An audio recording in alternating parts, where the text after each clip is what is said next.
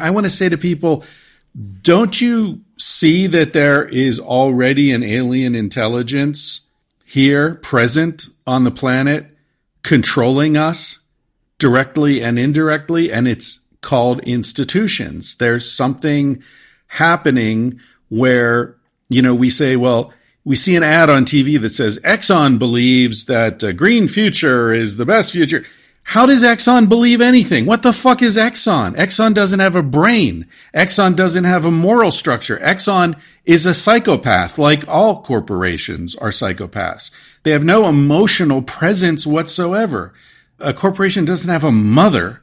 A corporation doesn't have blood. It doesn't live and die the way we do, but it is a living thing. And it's a very strange life form that I feel like people have trouble recognizing. And so they're kind of helpless against them. And you could say the same thing about religions or governments. I think that essentially what we're looking at is an emergent intelligence.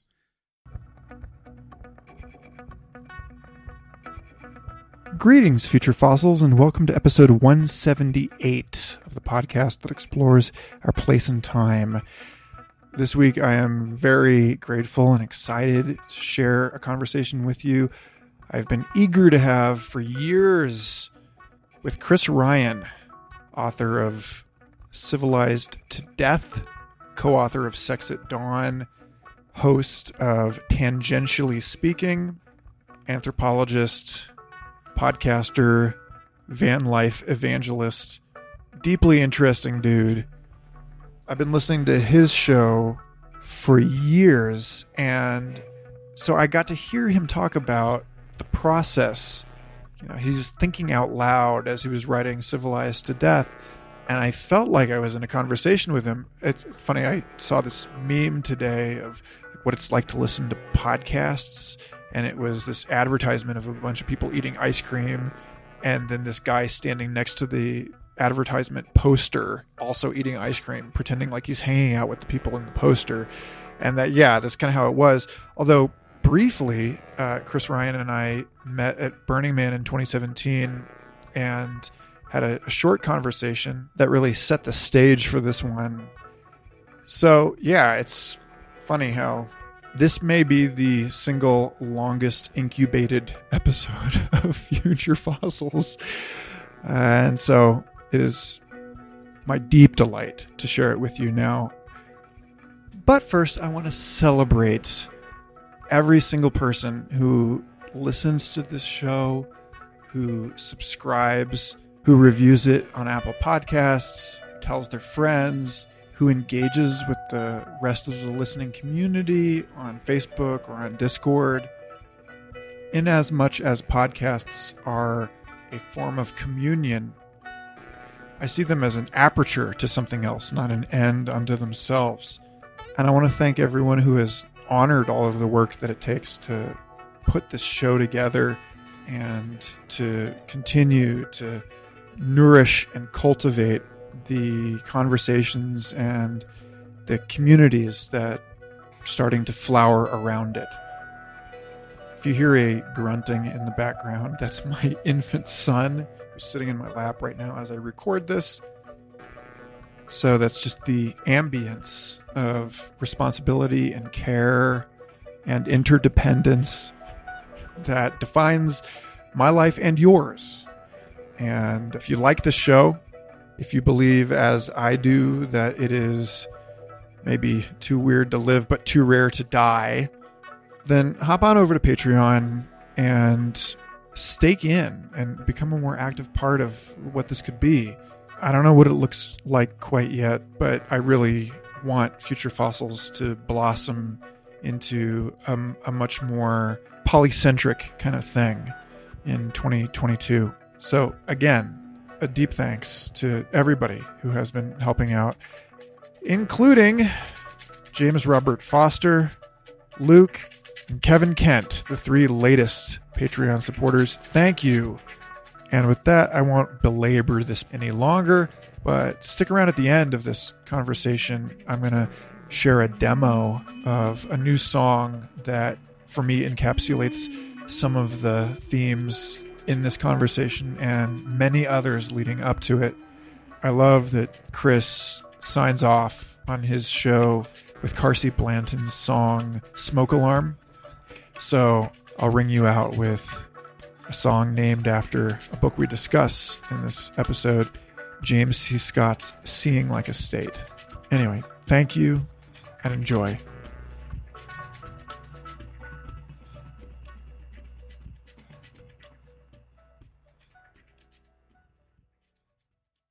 Aha. Okay. Well, Chris, it's a pleasure. Thank you for agreeing to do this. Oh, yeah, I'm happy to do it, man.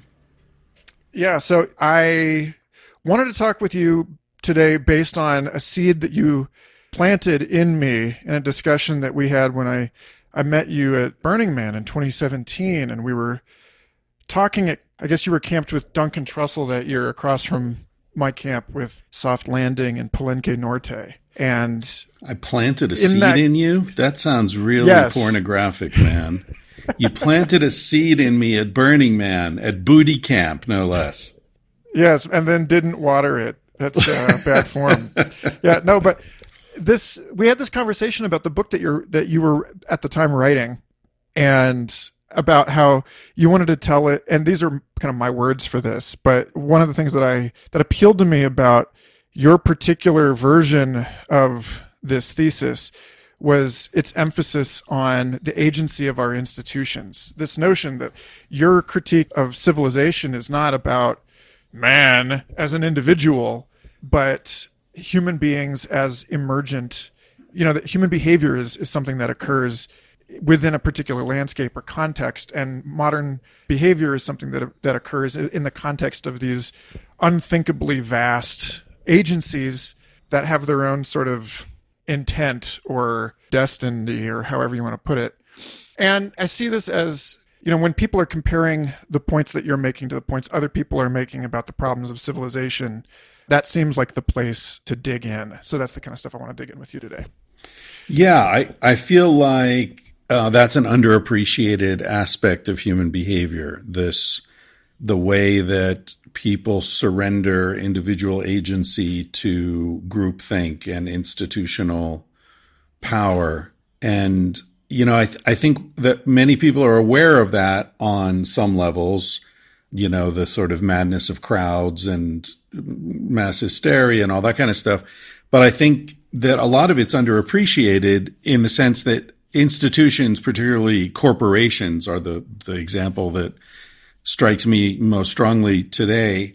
We've given them not only agency, we've given them like religious freedom, we've given them voting rights. We've given them control of our government.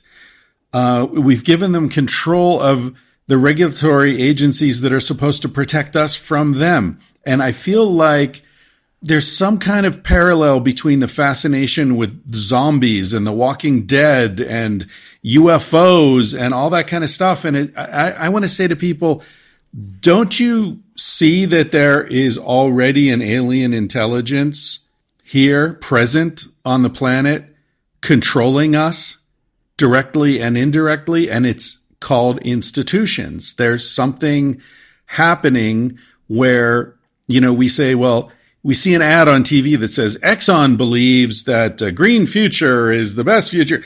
How does Exxon believe anything? What the fuck is Exxon? Exxon doesn't have a brain. Exxon doesn't have a moral structure. Exxon is a psychopath, like all corporations are psychopaths. They have no emotional presence whatsoever. A corporation doesn't have a mother. A corporation doesn't have blood. It doesn't live and die the way we do, but it is a living thing. And it's a very strange life form that I feel like people have trouble recognizing. And so they're kind of helpless against them. And you could say the same thing about religions or governments. I think that essentially what we're looking at is an emergent intelligence. And we see this all over the animal kingdom. It's not only animals or only humans. It's, birds that flock, and no particular goose is the goose leader saying, okay, guys, it's time to go south now. Follow me. It just happens. Wildebeests get together in a herd and migrate. It just happens. Salmon come together and school, and that happens. There's no leadership. There's no particular external force that makes these things happen. And it's a very different, a solitary salmon in the open ocean is a very different thing from a salmon that's become part of a school. And I think the same happens with humans. One of my favorite examples is there's a species of grasshopper that I wrote about in Civilized to Death, because it's just such a weird example. Anyway, there's this grasshopper that lives in North Africa, and they are relatively dispersed, solitary. They just, munch on grass and hang around. And then occasionally when there's an extraordinary level of rainfall and lots of grass grows, the population of these grasshoppers gets much higher because there's more food, right? And then the rains stop and the grassy areas start to contract and get smaller and smaller. And so the population density of these grasshoppers grows higher and higher as they get packed in closer together. And at some point, their proximity to one another triggers previously dormant genes. And those genes trigger physiological changes in the grasshoppers. Visible physiological changes. And I'm not saying over generations. I'm saying in individual grasshoppers today, their front feet get shorter, their back legs get longer, the shape of their thorax changes, their coloration changes, and they become very aggressive. They go from being these very chill, relaxed, dispersed grasshoppers to very intense, aggressive, cannibalistic urban grasshoppers, we could say, because they're packed in together. And then they start swarming. They're biting each other, and they form these huge swarms and swarm all over North Africa. And these are the biblical swarms of locusts. It's the same species, same DNA. It's just different conditions trigger dormant genes and create different behavior. So they swarm all over North Africa. They eat everything in sight, the plague of locusts, until nothing's left, and then most of them die, and the ones who are left go back to being grasshoppers. So this is the tie-in, right, to your revision of the story of agriculture, the origins of agriculture, and leaning on the mounting evidence that agriculture was actually not that great for people or for livestock. That, you actually see a reduction in bone density. People get shorter. Right. Life looks like it got worse and stayed worse for a very long time. And I mean, even for the elites. And so there's a line there between that point, like, why did this happen? Like, how did we fall into this mess? What are we collectively solving that we solve collectively as locusts that we failed to solve as foraging human beings, right? And there's a line between that and the writing on stuff like seeing like a state, and the notion that there are these inherent tensions between institutions and individuals, that if you want to make an institution resilient, that means fungibility of its components. It's like the military. It's like, if you want the military structure to adapt to shocks, then you need to be able to replace that soldier with another soldier with the same competencies. Right. And so there's this inherent depersonalization that goes on in this. And so I remember years ago when I had first started listening to your show, you had Daniel Vitalis on, and he was suggesting that the gray alien, this is something that's come up on Future Fossils a lot, actually, that the gray alien is like the Chihuahua future of human beings, that there's this trope in UFO lore that the grays are actually the future humans, and that they've become completely sort of vestigial to their technologies. And in a way, the question that your book poses, which is sort of, how do we can't roll this back. I think, you're very sober in that assessment, right? We can't roll it back, but is there some way that we can adjust the built environment to make it more ergonomic, or make it, to give us back something more like what we evolved to accommodate? And I wonder how that question sits in light of the fact that it looks like this institutional agency is taking us towards this future in which we're sort of embryonic, or like that we're rolling back into a kind of like childlike, highly adaptable, but sort of depersonalized version of ourselves. And I don't know, that's a long question, but I'm curious where your thoughts are on reconciling those things. Yeah, well, that's all very interesting and well put. I think that we are approaching some sort of singularity. I don't think it's necessarily the singularity in which we merge completely with technology. It may be that's definitely one option. I think there are two. We're at a fork in the road. One road goes toward that. It goes toward a sort of cyborgian existence in which, as you say, the biological element becomes embryonic in a strange way, which is counterintuitive since it's moving forward, but that's what we've done as a species. It's interesting. We're a species that over time has come to resemble more and more the more immature version of itself, And so there's no reason to believe that process may not continue. But I think the other possibility is that this technological path that we're on collapses under its own weight. And so we are thrust back toward some sort of compensatory primitivism, right? Where we need to find new sources of food and we need to simplify our lives because the infrastructure around us is, dissipating. We're already seeing that. I think we're seeing that in many ways. I think COVID has exposed the fragility of the global infrastructure in a way that nobody really expected. And so we're seeing all sorts of interesting things like empty shelves in the United States because they can't get the shit from China, and there aren't enough people driving trucks and unloading ships because people are sick of working for nothing. And all this time off has given them a greater appreciation for the value of time and being with their families. And they realize they don't need as much money as they thought they needed because they've cut back, and they can, so there are all these interesting adjustments happening, shocks rippling through the global economy because people are starting to see through it. And I think another reason they're seeing through it is that it's pretty clear that for the first time in American history, the generations growing up now are not going to live as well or better than their parents did. Every generation before took that for granted. And now suddenly people your age are saying, fuck, I got more debt. My parents had a house when they were my age and they could support everything on one job. Now it would take me and my partner, and it'll be 20 years till we're out of debt and can even start to accrue any kind of capital. It's a whole different ballgame now. And I think a lot of people are just saying, fuck this, I'm not playing. And that's awesome.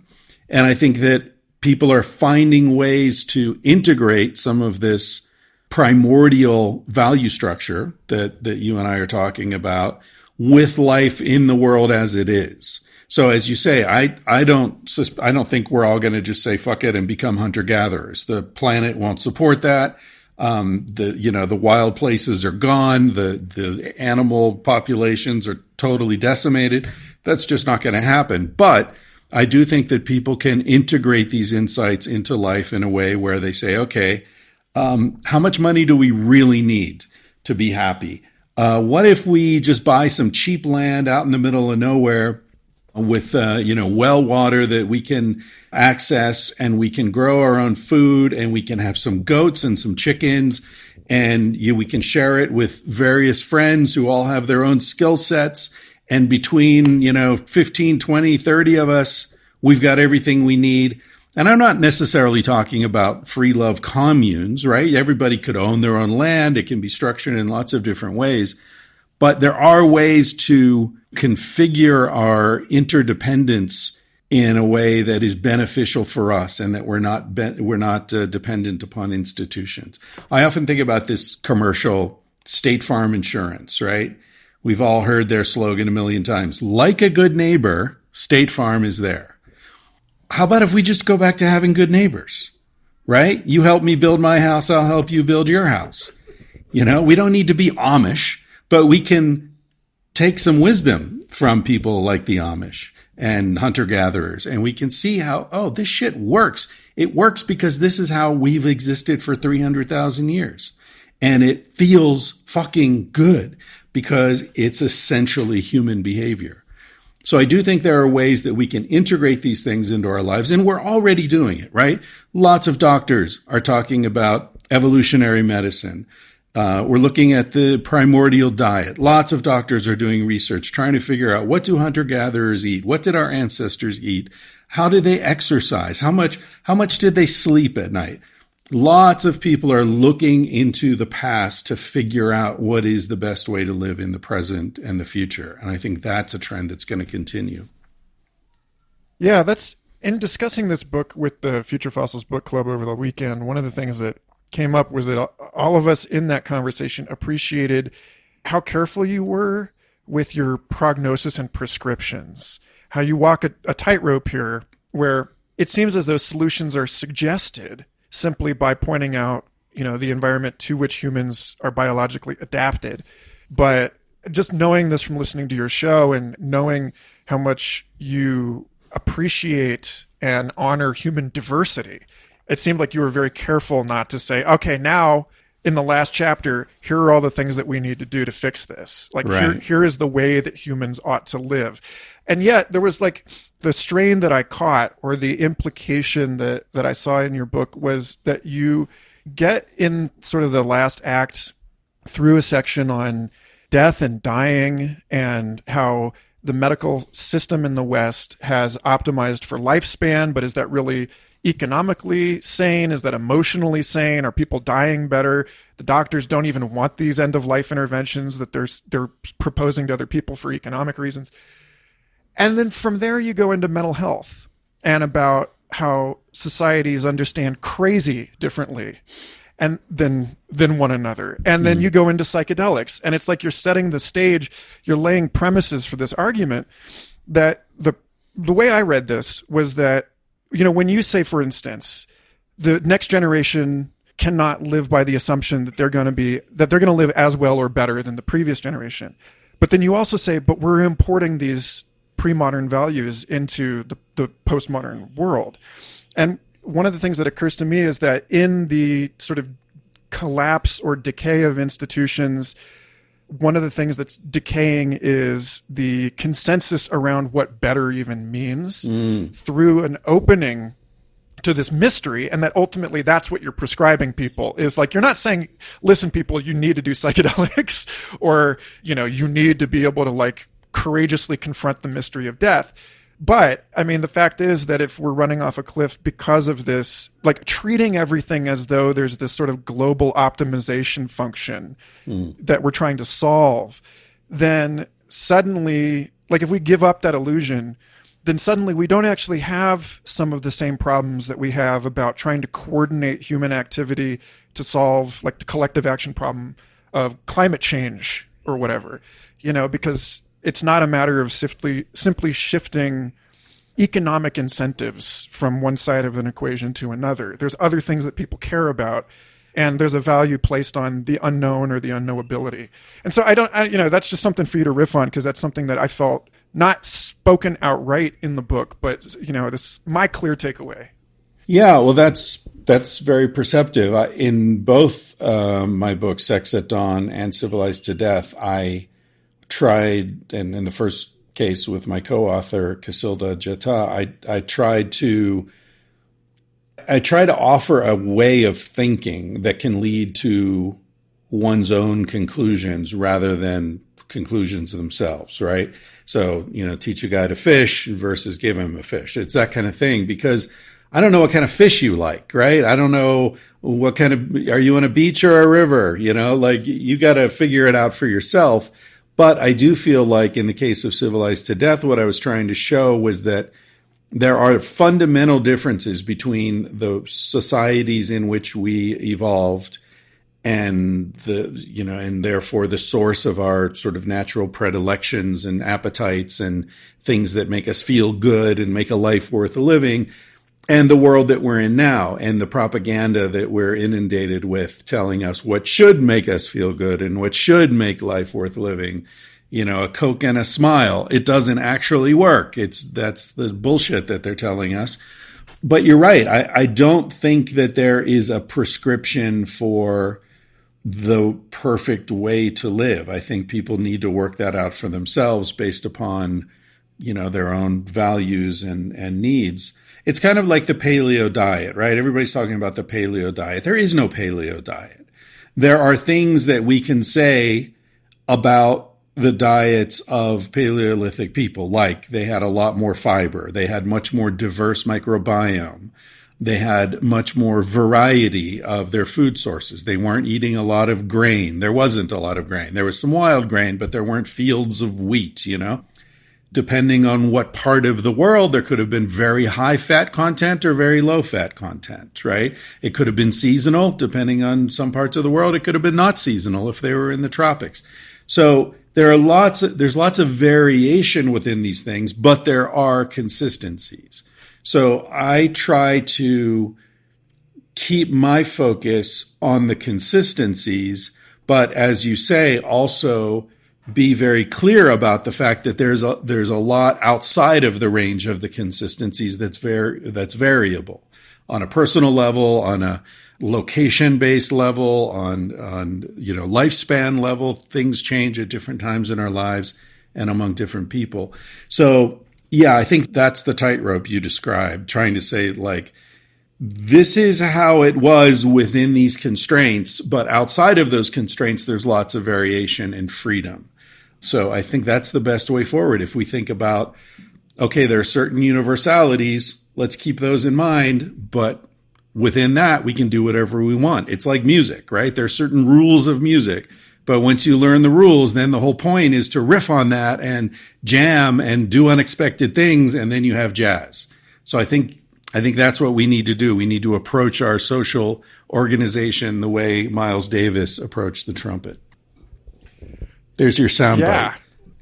Yeah, sure. I'll take it. So I want to loop here because there was a bit of personal recollection or reflection in your piece on poverty and the gaps, the moral gaps that emerge in a highly stratified society. And I thought it was interesting that, you talked about, because this is my experience. I've somehow managed to find myself among very wealthy people, sort of appearing as wealthy and among very poor people appearing as poor, and see how people treat one another when they see self in the other.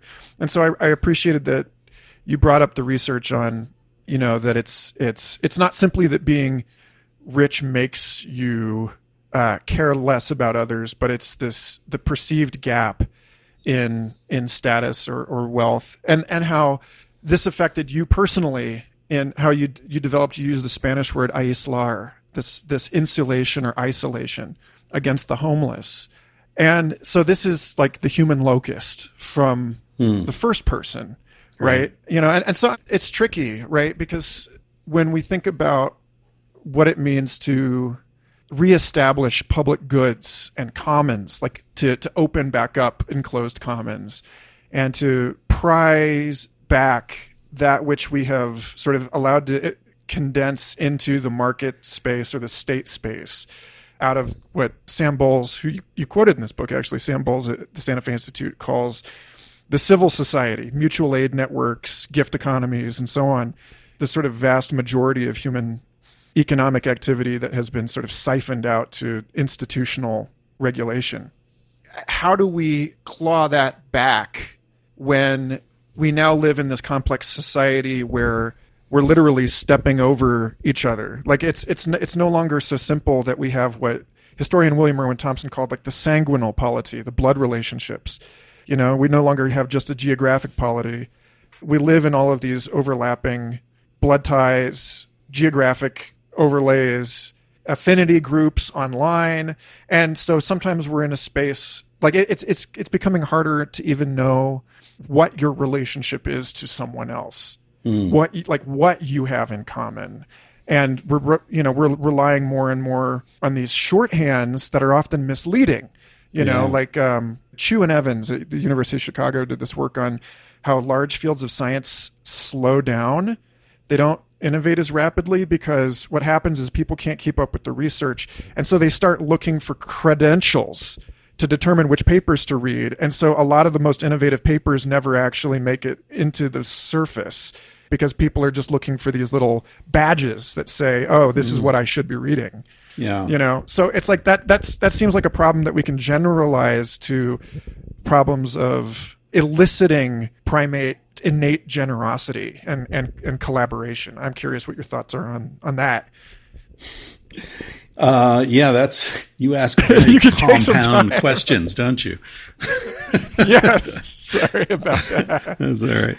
Yeah, I think a problem. I think it cuts both ways, right? I think that we're in this strange moment where we're becoming simultaneously more globalized and more localized in a strange way. So, and maybe I'm projecting, but in my life, that's certainly happening. I'm much more conscious of sort of getting my people together and generating our own tribal existence in some way in a specific geographic spot and, with a lot of forethought and how are we doing this and, where are we going to get our water and who's going to take care of the chickens and who's going to fix the cars and who's, who knows how to do carpentry and we're sort of like consciously assembling this community, many of whom I've known for a long, long time, but it just feels like all of us are kind of, maybe it's an age thing, maybe it's a historical thing, but it feels like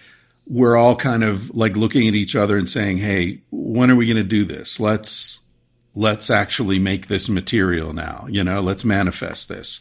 We've been talking about it for a long time. And then I go and do a podcast that goes out to a global audience, right?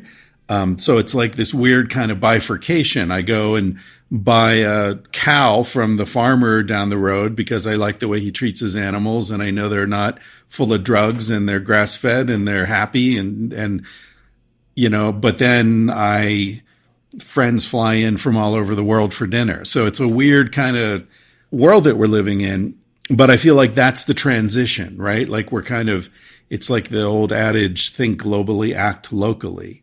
I feel like we do need to have a global consciousness, but I feel like our response to the issues that we perceive with that global consciousness should be and needs to be quite local in many ways. So, people are always saying, like my partner, Anya Katz, has a podcast called A Millennial's Guide to Saving the World, right? And it's partly ironic, but I think that what she keeps coming back to is it's absurd to think that you or I are going to save the world, but we can save our world. We can save our friends. We can put something to a life. I call it a lifeboat. We can build our lifeboat or our ark if you're a Christian, because the fucking flood's coming, right? The ship's sinking. We can see it happening. So, and we can't save everyone, but we can save the people we love and we can demonstrate how it can be done so that other people can build their own lifeboats.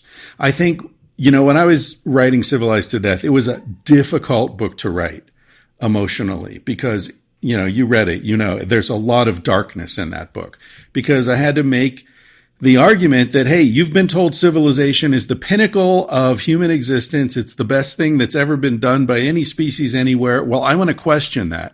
And if we're going to question that, we need to look at the costs of civilization, right?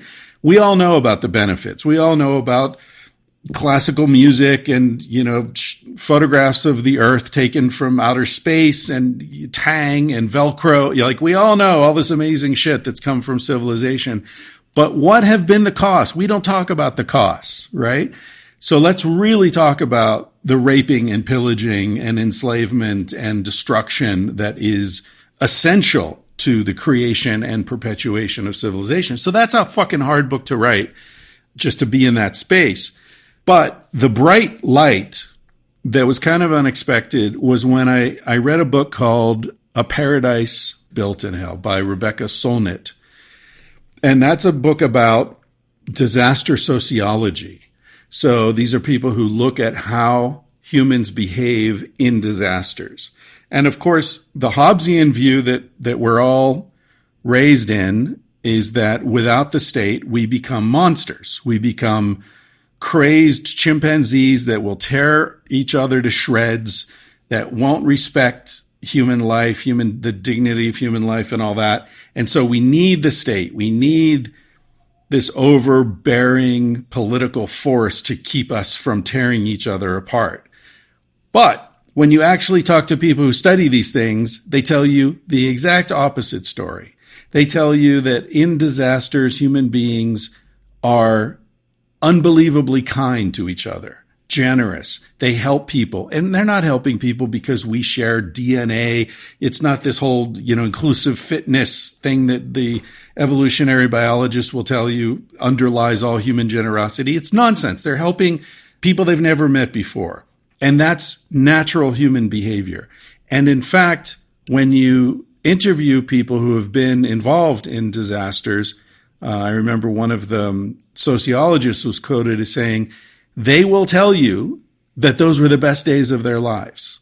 That the days when the buildings were collapsing because of the earthquake or whatever it was, or the war or the cyclone, when they were out there helping people, pulling bodies out of the rubble, getting together to save the child who was trapped in the building, when they were doing those things, they look back and say, that was the best time of my life. I had a purpose. I had a meaning. I was part of a group. We were doing good work. We were helping people. That's what makes us happy. And the reason it makes us happy is that that's how we evolved as a species, right? That's no more mysterious than saying, dogs love to run. Well, of course they do. Look at wolves. Wolves spend all day running. So your Chihuahua loves to run. It's that simple. Anyway, so that was a much needed sort of positive source of positive energy when I was researching that book. This feeling that there is scientific data showing that if these institutions will just get the fuck out of the way, we are actually a very kind species. We much prefer to help each other than to hurt each other if we're allowed to. And as I often say, people say, well, but humans have done terrible things and blah, blah, blah. And of course, there's no doubt about that. But nobody has ever suffered from PTSD because they helped somebody. Yes, that's something I was thinking a lot about last year because my buddies who host the Weird Studies podcast did a special episode on William James's on some mental effects of the earthquake, where he was there for the San Francisco Great Earthquake and reported from Stanford on exactly what you're talking about. Solnit probably brings that up in the book. I've heard of that book. I haven't read it, but it accords with personal experience. I remember being kind of shocked and horrified in high school. I was in the midst of suffering my first heartbreak. The first one's just it's a killer. Destroy you. Yeah. And what snapped me out of actually having to leave school every week because I was so messed up I was vomiting in class. Oh, dude, I was wearing sunglasses at night. My first, the same time, I was 16, I was wearing sunglasses at night and people were like, what is up with you, man? It's I've been there. I know what you're saying. Sorry to interrupt. Yeah, exactly. So, no. So a train derailed in Parkville, Missouri, where I was living, and then the river flooded, and then my car got totaled when my mother was driving me to school, all within a month and a half of each other. And I remember just the crystalline clarity of purpose and the gratitude that I had of just realizing that my little heartbreak was just this grain of this whole ineffable thing. And it reminded me, that came back up for me in reading your book because you were talking about, you start in the right place, which is how come hunter-gatherers don't want to move to London? All of these examples of people being uh-oh, what if they discover McDonald's and then they don't actually want the things that we're taking for granted as virtues of modernity. And it was like, well, why is that? Because foragers know their place in the cosmos. They feel a deep calm about a world they can basically understand and navigate. Right. And so, like this whole question about the infantilization or whatever, this trend towards becoming more and more childlike, to become more flexible, to become capable of adapting to changes that are happening within the human lifespan, at that epigenetic locus timescale rather than inheritance timescale. Like, that's insane, basically. And so, of course, there's future shock, right? Of course, there's people who are like, clinging for dear life to their fundamentalist religion or whatever. It was Zygmunt Bauman talks about modernity having a dual nature. One is control, but the other is to undermine itself. And if you think about like a mature ecosystem, with all of these really optimized symbiotic plant pollinator relationships and so on, those mature ecosystems undermine themselves by generating enough novelty to disrupt the networks that have matured within them. Bob May wrote about this in 1972. And so, like, when I think you and I both see collapse in a way that matters to sort of broader public comprehension of this conversation, which is, one, it's not total, and two, sometimes it's a collapse of something that is holding you, that is oppressing you, right? That is making it impossible. Like, if the ultimate goal, if trends continue, and the ultimate goal is, how are we going to make this work over the rainbow of some technological singularity? Well, then the answer is to relinquish everything that has made us human in the first place. It's to, step over that threshold of unknowability and become something else completely. And I mean, I don't know where I'm going with this, except to say that I think that a lot of people will reject that, and rightly so. And it just becomes a question of sort of like, people who have thought about this a lot, science fiction writers Charles Stross and Cory Doctorow, who wrote a book called Rapture of the Nerds, where Earth is preserved as like a wild game park for human beings by these things that we generate. Maybe we have to accept that we're not just like pets to the tools we've made, but like that's not just sort of like a rhetorical or imaginative exercise, that like we have to just like, okay, I for one accept the lobster overlords or whatever. I don't know. Well, Jordan Peterson would be happy with that, right? The lobster overlords. Yeah, I think you said a few things there that rang a bell for me. One of them was your point that collapse is not necessarily problematic. History tells us that civilizational collapse is this horrible ordeal, but when Rome collapsed, most people's quality of life went up because most people in Rome were slaves. So the collapse of Rome meant the end of slavery for 85% of the people living in Rome, right? But they aren't the ones who write the history books. So we hear about the horrors of collapse from the perspective of the guy living in the palace up on the hill with all the slaves and the concubines and, the cellars full of gold ingots or whatever. We don't hear about it from the perspective of the people who are like, oh, great, we're free to go back to where we came from and live the way we prefer to live. You mentioned Seeing Like a State earlier. I forget the name of the author of that book. Teaches at Yale. Do you remember? James Scott. So he wrote another book that I quoted quite extensively in Civilized to Death. And I can't remember what it's called at the moment, but it's awesome. And it's about how civilizations, relating to one of your earlier points there, civilizations aren't attractive to people. In fact, civilizations have historically needed to go into the hinterlands and capture people and forcibly drag them back to the civilization in order to get them to do the work. And we still see that happening now with capitalism going into places, appropriating land that native people are living on, starving them out, and then offering them a shitty job on the banana plantation. People don't want to do that work. They don't want to engage in that economic system unless they're forced to. And I made a big point of that in Civilized to Death. All these mechanisms that stopped people from, even in England, from being able to just live off the land and hunt in the commons and, build themselves a shack. No, you've got building codes, you've got property taxes, you got to pay this, you got to pay that. Like, you can't opt out. Opting out is not an option.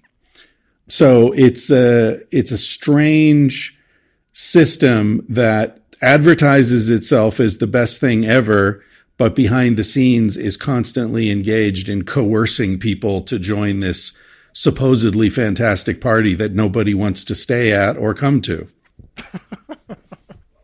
Okay, so coercion, right? That's the thing. There's coercion into, and then sort of how do you bust the coercion? On the one end, it's, climate change forcing people into agriculture, and maybe it's worth unpacking that a little bit more, actually, because that's such a profound script flip for a lot of people. And then the other part is, in the modern era, this has gotten so much worse over the last several thousand years, to the point that you have things like Warner Brothers defending a non-existent copyright to the song Happy Birthday for over 100 years with their legal team, because, these institutions by their very nature are the condensation of power. And so, especially when you give them privileges of personhood, but there's no actual way to hold them accountable. There's that license plate. I'd consider a corporation a person when Texas executes one. It's like, well, Texas is never going to do that.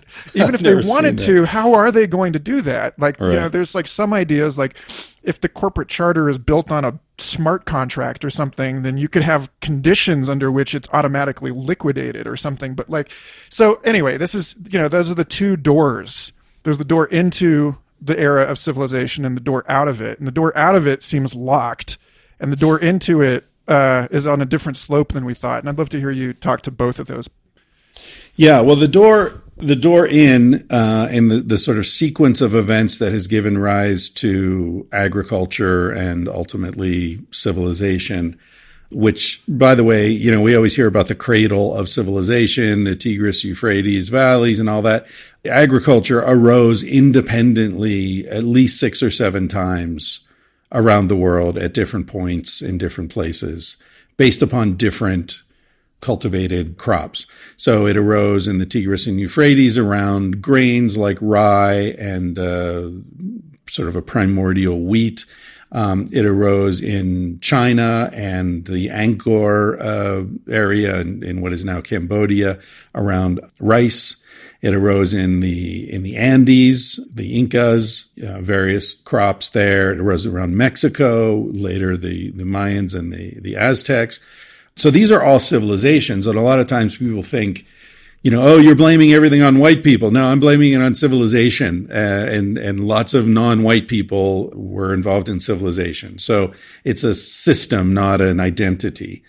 And the sequence of events that led to civilization that is common to all these different places where it happened, we now have enough scientific data to verify this, that what happened was the same thing, the same sequence of events that changes grasshoppers into locusts. You have a period of unusually generous climate conditions, so lots of rain over decades, if not centuries, which increases the amount of available food, and then a sudden change to the negative where there's a sudden restriction on rain. There's much less rain. The food starts to dry up, but you've got these large populations. So you've got, in previous cases of this sequence of events, a lot of people would have died, just like rabbits die when the rains stop, or any other animal. When the source of food disappears, the population dies and reduces. So in these cases, somebody figured out a way to avoid that consequence. So obviously it came across as a great fucking idea, right? When everybody's starving and somebody says, wait a minute, we could dig a trench from the river to those nut trees And I'll bet they wouldn't die, and they do it, and suddenly there are lots of nuts, and like, wow, we could also dig a trench from the river to those fruit trees over there and bring some water to them. And now we can avoid what had always been the natural consequence of a change in the weather, right? In the climatic conditions. So that's what happened in these different places around the world. And that, unbeknownst to the people involved, of course, created a ratchet effect, because once you start controlling the source of food, then you can increase the amount of food. Once you increase the amount of food, then your population goes up. So now you need more land in order to replicate the same pattern. So you become expansive, you become violent, because you're expanding into territory that people don't want to leave. They don't want to give you that land. So you have to take it. So you develop arms, you develop standing armies. Now you've got a seasonal crop. So you need someone to decide, well, who's going to do the planting and who's going to do the harvesting, and where are we going to store this stuff over the winter, and who's going to decide who gets how much grain. In fact, Scott, who we mentioned earlier, makes the argument that one of the reasons that grain became such a popular basis for civilization is that it's easy to count and that it all gets harvested at the same time. If people are living off potatoes, it's really hard to count the potatoes, and they're pulling potatoes out of the ground all times of the year. So you can't send the tax man out to say, okay, what was the harvest of potatoes? Here's our 20% cut. You can't do all that. But with grain, it's very easy. You can weigh it. You can put it in bags. You can transport it. It's very amenable to the business of civilization. So that's how it started. It didn't start as some genius saying, I think we'd live better if we had, a steady source of monocrops. And as you mentioned earlier, the data are overwhelming that people's quality of life dropped precipitously. In terms of physical health, they got much shorter.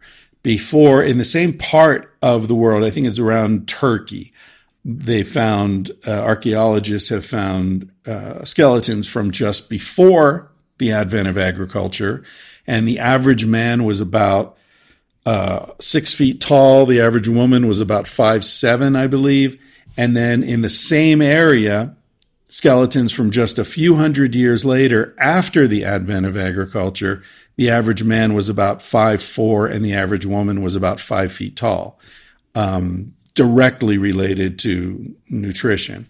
There's something else called Harris lines in the long bones of the body, the femur particularly, that form when someone is starving in a famine, in starvation conditions for an extended period of time. The long bones stop growing. And then when the food comes back, they start growing again, and this leaves like a line of increased bone density where the growth slowed down or stopped. So by looking at these skeletons, you can see if people lived through famine or not. And what you find is famine was far more frequent among agricultural people than it was among foragers, even in the same parts of the world.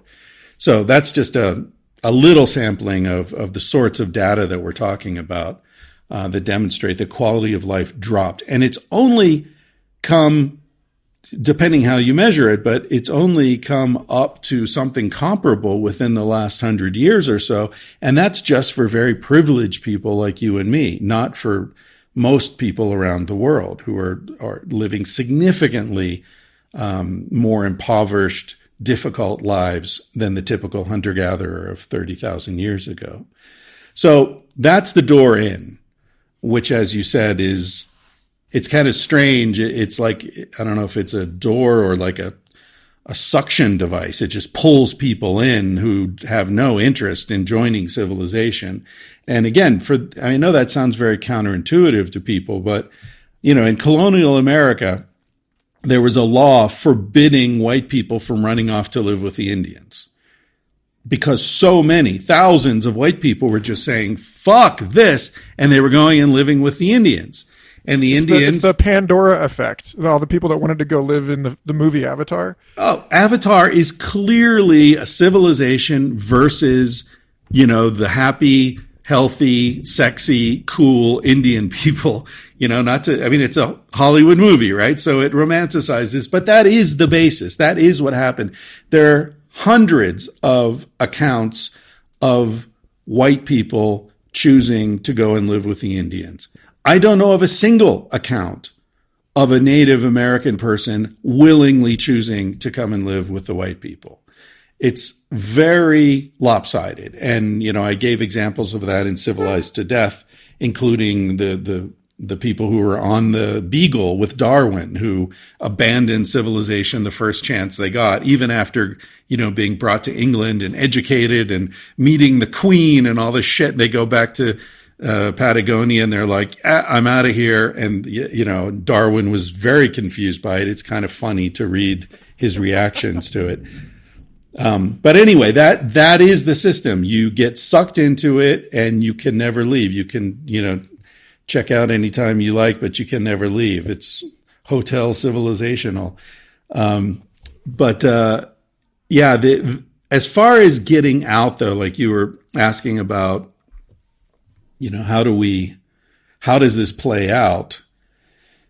And you're right. One option is the lobster overlords, but I think the other option, and this is how I resolved it in Civilized to Death. I'm sure you're familiar with Joseph Campbell, the hero with 1,000 faces. Thunder. I don't know if you can hear that. There's a lot of thunder here in Guatemala. But anyway, a little oral scenery.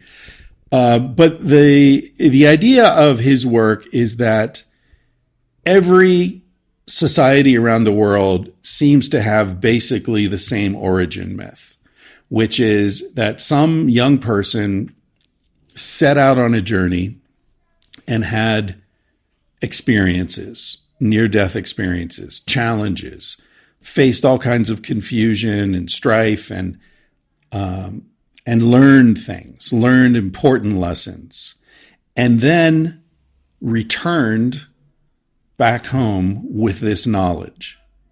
And this is how we, the people, came to be because of this journey, because Odysseus, or I don't know if you saw the angels or the gods must be crazy, right? Where the guy takes the Coke bottle, and it's the same story over and over. You need to go on this journey, learn things, then return home with this knowledge. And with this knowledge, now we can begin to live the proper life. Now we have what we need to live correctly. And I don't know. I wouldn't bet money that this is what's happening, but I desperately hope that what's happening is that this is our civilization. We have gone on this journey. We left home 10,000 years ago.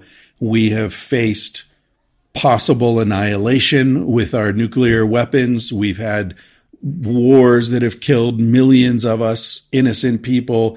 We've poisoned the atmosphere. We've depleted the fisheries. We've fucked everything up a lot. But we've also learned incredible things like birth control and the futility of war, and that institutions will take advantage of us if we allow them to, and that human beings treat each other much better in person on a small scale than they do when we become abstractions to one another, right? We've learned all these things, how to generate energy from waves and sunlight and wind. Maybe we're at the point of our civilizational journey where we're starting to turn back toward home. And it feels that way because, as we pointed out earlier, medicine is looking at hunter-gatherers.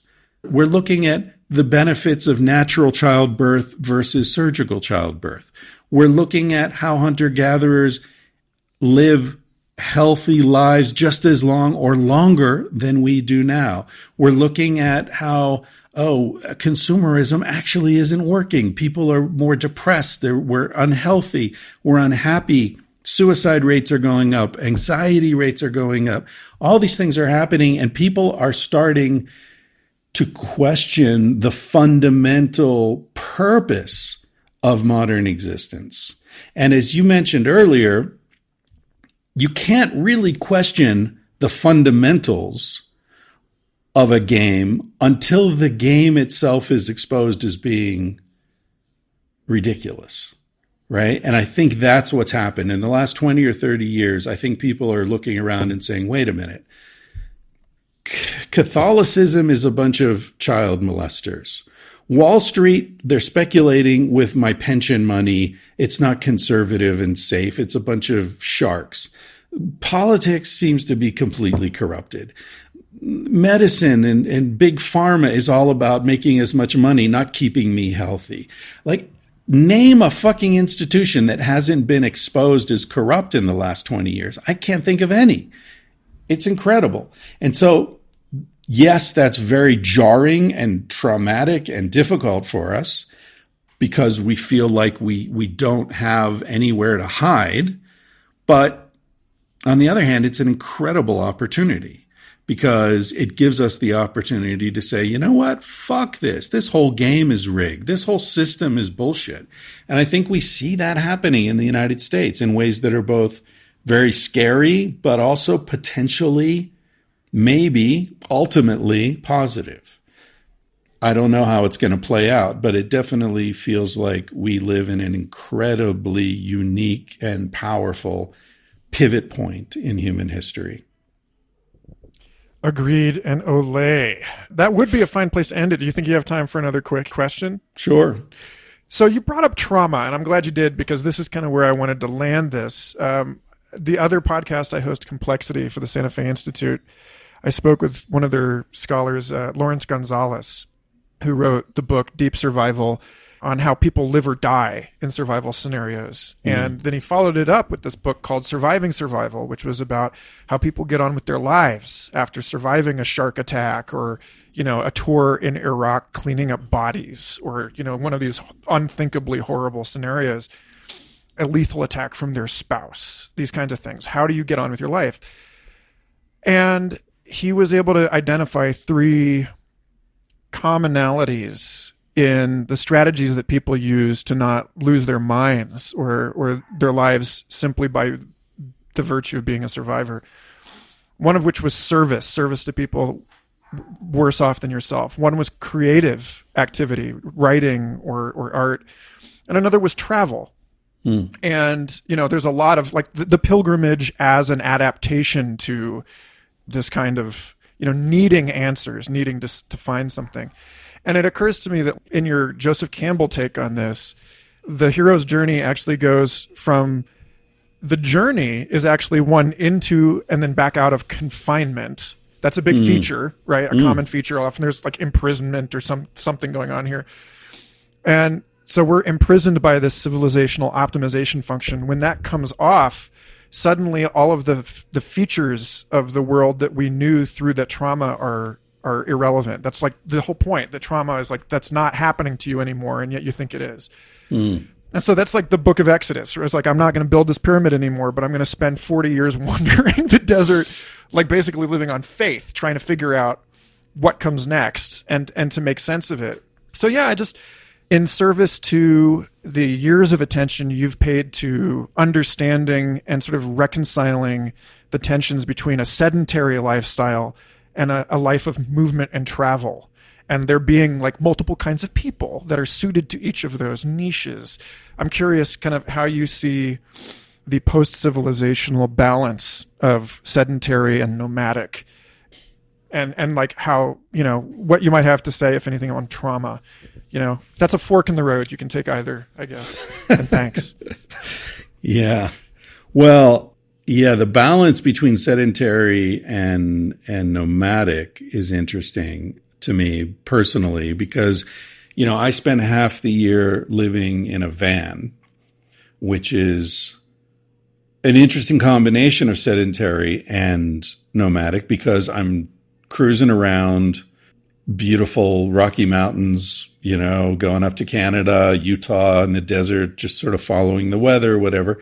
But I've got a refrigerator, freezer, you know, 2 lithium-ion batteries, got my music, got my, you know, fan and my my Instapot and my barbecue, and it's all set up. So it's kind of both.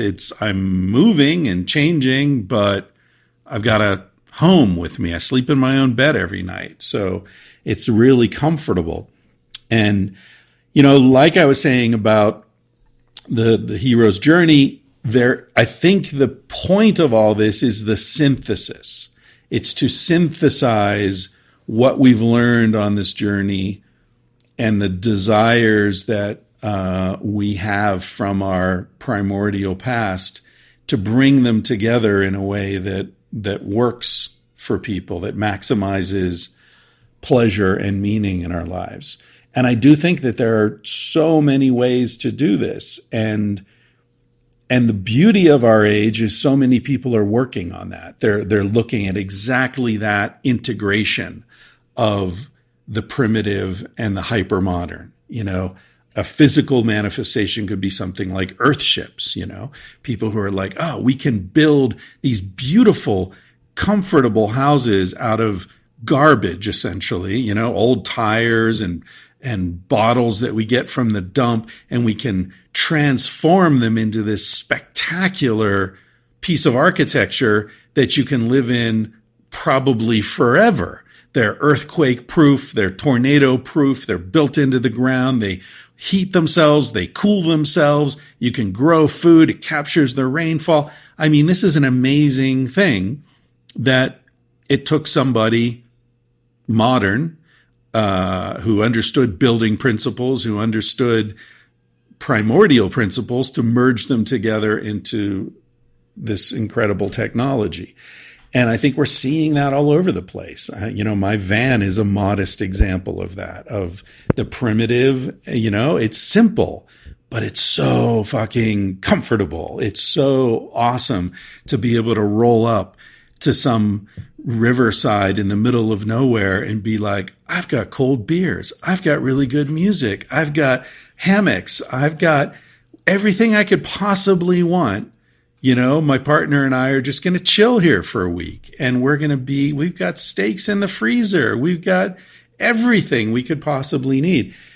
We didn't have to go out and hunt that stuff, right? So there is a way to combine what the modern world offers with what the primordial appetites demand and find that sweet spot, right? And that's always, in my experience, the sweet spot is always that transitional liminal space between appetite and satisfaction, right? If you go into satisfaction, well, you're satiated. Then you're no longer hungry. That's great for a while. But you don't want to stay there, because then you're just obese and miserable. You always want to sort of be moving between not enough and too much. You don't want to get too far in either direction. And I think the mistake is that people think that there's a destination, and there isn't. The point is the movement in between. It reminds me of, and we can end on this, but it was there's a book called Shambhala, I think, by Chogyam Trungpa. Read it a long, long time ago. He was a Tibetan Buddhist teacher who started the Naropa Institute in Boulder, Colorado. But I remember there's a point in that book where he says, you white people think that enlightenment is this place you get to after you meditate enough and you study enough, and you get to this place where you're just always happy and you're always just, in the state of ecstasy. And he said, that's not what it is. And it's a bad translation, right? What it is it's a state where no matter how happy you are, you never forget about the suffering that's happening all around you. And no matter how much pain you're in, you never forget the incredible beauty and generosity of the universe. That's enlightenment. It's that point of balance between these two energies. And he said, and the last line was, I'm paraphrasing, but the last line was, a state of enlightenment is joyful participation in the sorrows of the world. We'll have plenty of opportunity for that in the years to come, I'm sure. I fear we will. Yes. Thank you, Chris. Thank you, Michael. It's been really fun. All right. I'll lead you out with this new song, Seeing Like a State. Check the show notes if you're interested, and thank you again for listening. I hope that you are comfortable and making the most of the way that things are not just breaking down, but breaking open. I dug my nails in your arm. No blood, but they left a mark. You came to no harm, but I still have the scars. You hit me first, but complained, and landed me in suspension because illegible pains really merit attention.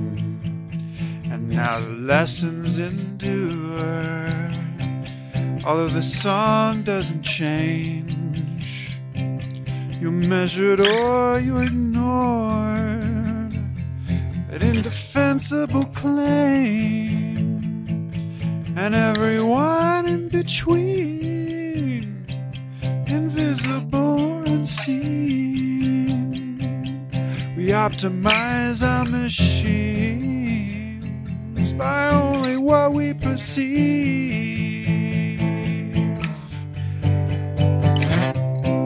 These metaphors hide crucial depth, but it's our lot to live with it. Our egregores cannot protect the small and large. They can't detect when you see it like a state.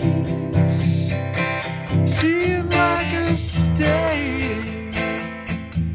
See it like a state. You see it like a state. They say the squeaky wheel's greased. Campaigns get people released. But when there's no one around, then that tree don't hit the ground. And history's written by victors, and evidence is suppressed unless it registers Richter's expected loss like the rest. These metaphors hide crucial depth, but it's our lot to live within. Our egregores cannot protect the small and large. They can't detect the integers rule common math, but reals are far the larger sense. Your algebra cannot contain the novelty we generate, while you're seeing like a state, seeing like a state, seeing like a state, you're seeing like a state.